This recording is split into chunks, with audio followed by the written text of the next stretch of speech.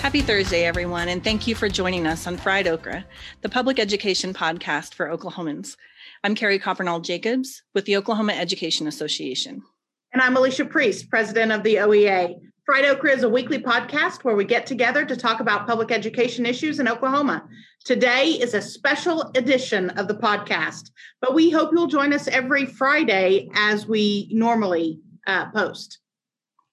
So we're joined today. We want to say thank you so much to Oklahoma Teacher of the Year, Gina Nelson, for joining us. How are you? Oh, I'm doing great. How are you guys doing today? Good. Pretty good. A lot of good things going on.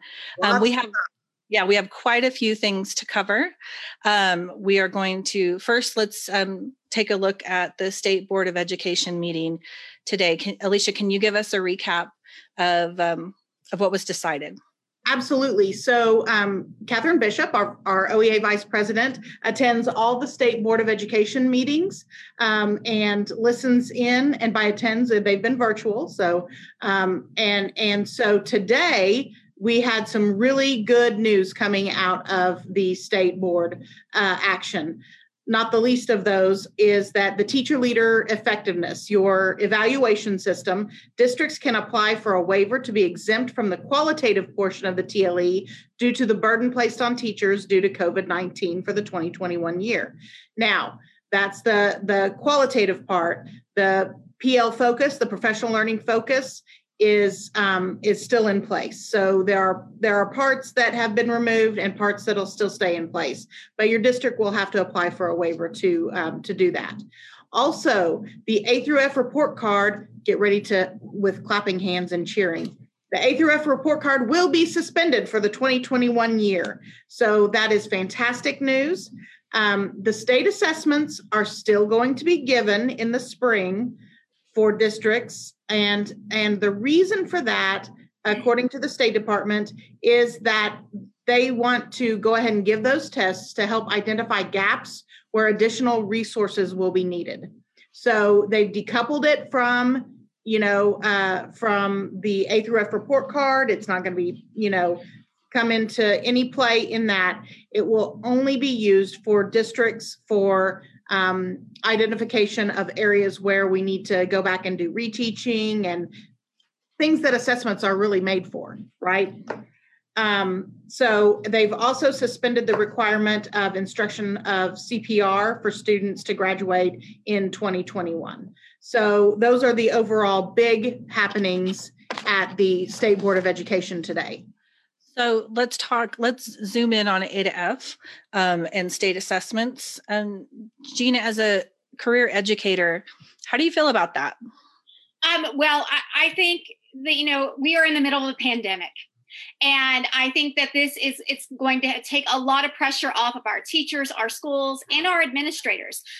When we take that element out of the assessments, when we're talking about the qualitative, it's going to help because right now our administrators are stretched so thin. Mm-hmm. A lot of our administrators are actually doing the contact tracing for COVID-19. Yes. And so it's becoming very difficult for them to actually get into the classrooms and see what's going on. And also, looking at all of the breakdown that's on an evaluation, some of those things you cannot see when you are doing virtual teaching, whether it be groupings or things like that. So I think, this is just good old common sense. And this is what I like to see happening right now because really and truly, we have to all work together. We've got to be flexible. We are asking our parents and our students to be flexible. We need to ask our teachers and our admin to be flexible as well. So I want to applaud the State Board and Superintendent Hoffmeister for really alleviating that piece of stress off of our schools. There's already enough stress this year. Yes, there is. A little bit. Alicia, can you talk a little bit about accountability? One of the things that we hear is, well, this is how we hold people accountable. So what about that? So if anybody actually believes that having a test at the end of the year makes teachers teach harder, they haven't met teachers before. So while educators use these these assessments to help drive their instruction, maybe looking for trends over years of pieces of standards that they may not have hit as hard as they needed to. Mm-hmm. So then the next year they make sure that they strengthen that. So it really should be used as teachers look at past test scores and see where they can improve practice, as opposed to this false sense of accountability. Because, as the OU and OSU researchers put out several years ago, what the A through F report card shows is a poverty level. Yes. All right. So there's other big news that happened today. The governor has announced, very exciting, that school employees will now be moved to Tier 2 in the vaccine plan, which means that school staff will be allowed to get in that sort of second wave of vaccine recipients. And the state predicts that could come sometime in January. So sooner rather than later. And as schools are looking at going back for the spring semester, Gina, how did you feel when you heard that was going to happen? Well, I am very grateful that we're going to have the opportunity to have access to the vaccine. Of course, we have to think about with vaccines, it's not just a one and we're immune. Right. You have to take that first shot and then wait and then take the second. And then we have to actually, our bodies have to build the antibodies to it as well. So it can't just be the vaccine is the cure-all. We also need to, I think, do the things that are going to mitigate this virus, wearing our masks, social distancing, and washing our hands. But also, I think that for me, and my personal opinion is that we need to talk more about community responsibility. And, a lot of it is, we've heard a lot about personal responsibility, but we need to think about this in the communities. I know that our healthcare professionals have asked us to have community responsibility. Our teachers across the state, across the nation right now are asking for community responsibility. Of course, our tribal leaders are also asking for community responsibility. And so we all want the same thing. I'm a mom. I'm a teacher. And for us, I want my kids back in school.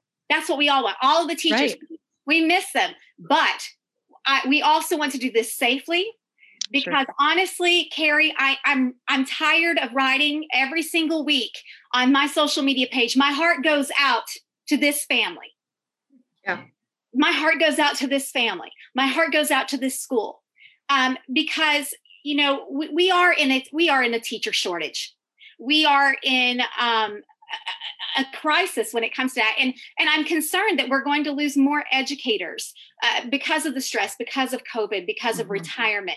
And so for me, I think that we can be optimistic. I'm an optimistic person, but we need to make sure that we take the steps to make sure that our children are safe, and our children who are taught by adults who catch this virus and die of the virus. We need to make sure that they're safe as well, so that our kids can get a good education. Right. Because they need those professional teachers in that classroom to teach them, not a sub, not an emergency certified, whoever they decide to put in, but a certified teacher who's going to love and care for them and that knows their profession.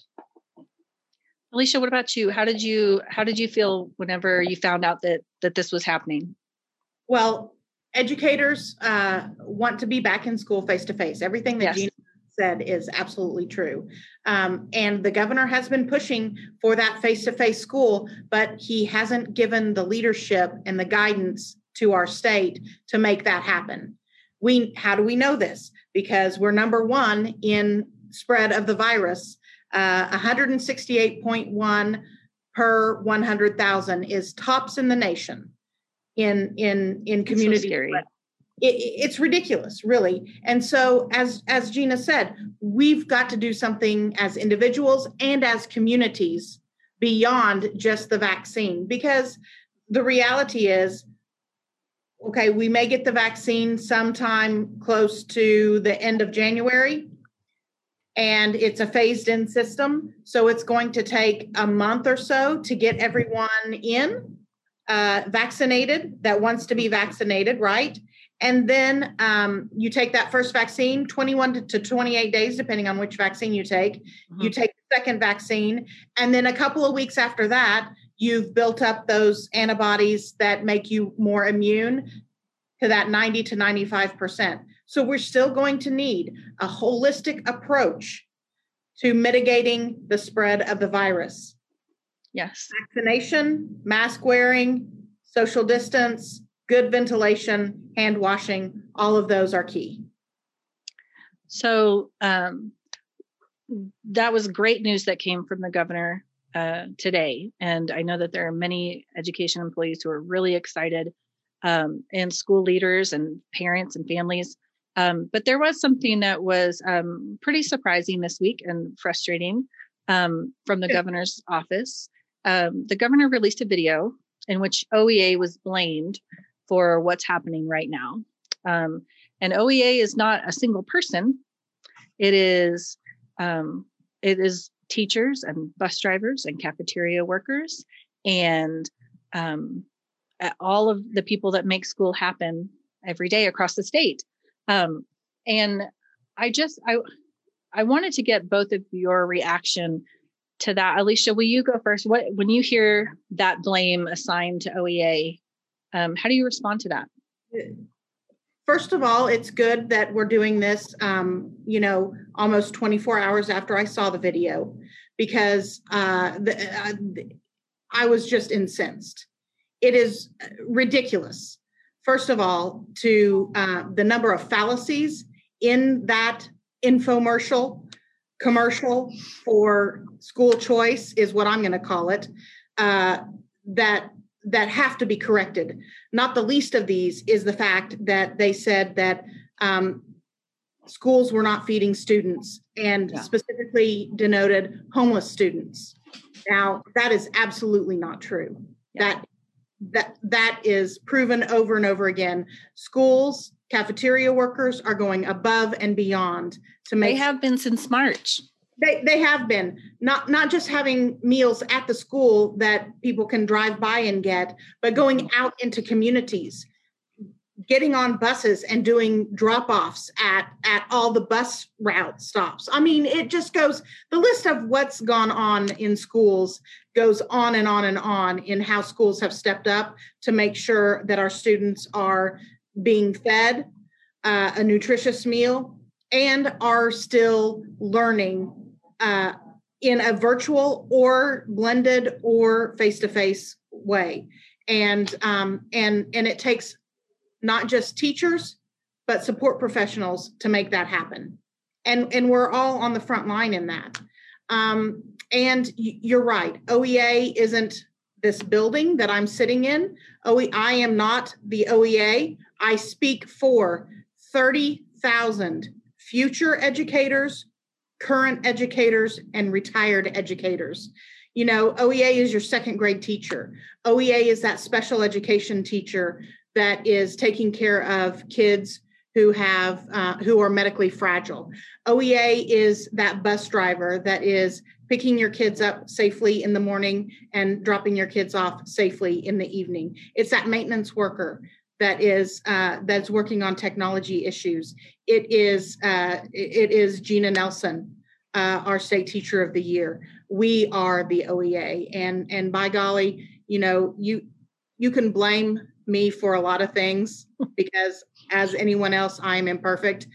But our members have stepped up and gone above and beyond any expectation to make sure that school is happening for kids every single day.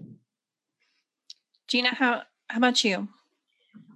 Well, I am a mom too, and I have a lot of concerns as well.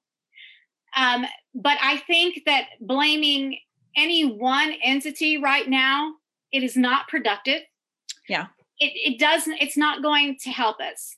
Now, I mean, I'm going to be really honest. I've never met the governor. I've never spoken to the governor. I'd love to sometime. because there are a lot of voices out there from teachers that I'm very concerned about. I'm concerned about their safety. And honestly, if teachers are saying that something is unsafe, then that means that there are kids in that building, that there's something that we need to also talk about as well. But we have educators that are putting their hearts, their souls, and their health on the line every single day. We have people who are serving those meals every single day, bus drivers. And for me right now, we don't need to play who is the enemy. If we have the common goal of getting us all safely back in school, then we have to work together. Blaming this person, putting pressure on school boards, calling these people out, that is not how we come together as a community and solve problems. That is not the Oklahoma standard. But I do want to say that I understand everything is emotional right now, and it's raw. I am not going, to badmouth people at all, because I know, I see the things. I see my own children that struggle as well. I have a 10-year-old daughter that has looked me in the eye as I am trying to help her with her virtual learning and said, "I don't think you're qualified to teach me." So I completely, thanks. Okay. I completely empathize. I have a kid in high school as well that I know that they're missing out on so many of those milestones. And we know it's not fair as moms. We know it's not fair as educators, but our number one priority is the safety of the people of Oklahoma. And because for me, it comes down to one simple thing: love your neighbor. Love your neighbor. And I'm going to love all my neighbors, whether they get mad at me because, I believe, we got to take care of safety. We got to take care of children, and that's okay. You don't have to, because I'm going to love you back. And this is all about that for me. And so that's the lens I'm looking at it from. So, hopefully now, that we have some, the hope with the vaccine, and more guidance and more knowledge as we learn about the virus and we understand it, that we can stop pointing fingers and really do things that are going to take care of each other. Gina, there was something that you mentioned that got me thinking about how it's interesting that people, I think, sometimes forget that educators, healthcare workers, all these different groups, we're all part of the same community. Everybody's, lost people. They know people that have got COVID. And there are parents who are educators who are seeing they're trying to teach full time and also teach their kids full time. They're going through those same struggles too. Like, educators and support professionals aren't immune to all of the consequences of the pandemic. Everybody's living that also, and our kids will remind us that we're not qualified. We know. and I'm not. My 17-year-old in all AP classes, and I stopped being able to help her with her math in 4th grade. So I mean, there is that. But you're right. This pandemic has been hard on students. It's been hard on parents. It's been hard on educators. And it is going to take all of us working together. Yes. To mitigate the spread. And we need leaders who will not pick fights and not place blame, right, but will reach out and listen to all stakeholders and give value in what we're saying. We need help in our community. We need help with a mask mandate. We needed help and have gratefully received help on putting us up in another tier of that vaccination. And we need leaders who aren't just about the soundbite of opening up schools, because all of us want to open up schools. Yes, so we have to do it safely, and it takes limiting community spread to do that. And that's the way that we'll be able to open schools and keep them open and not have this back and forth. Yeah, it's going to take. Yes. Hear, hear. Well, thank you so much, Gina, for joining us today. And thank you to everyone who's watching and listening today to this special edition of Fried Okra, the public education podcast for Oklahomans. I'm Carrie Coppernall Jacobs with the Oklahoma Education Association. And I'm Alicia Priest, president of the OEA. Please remember to subscribe, rate, and review Fried Okra on Apple Podcasts. You can also contact us at friedokrapodcast@gmail.com. We hope you'll join us again on our usual Fridays. Until then, keep fighting the good fight for public education.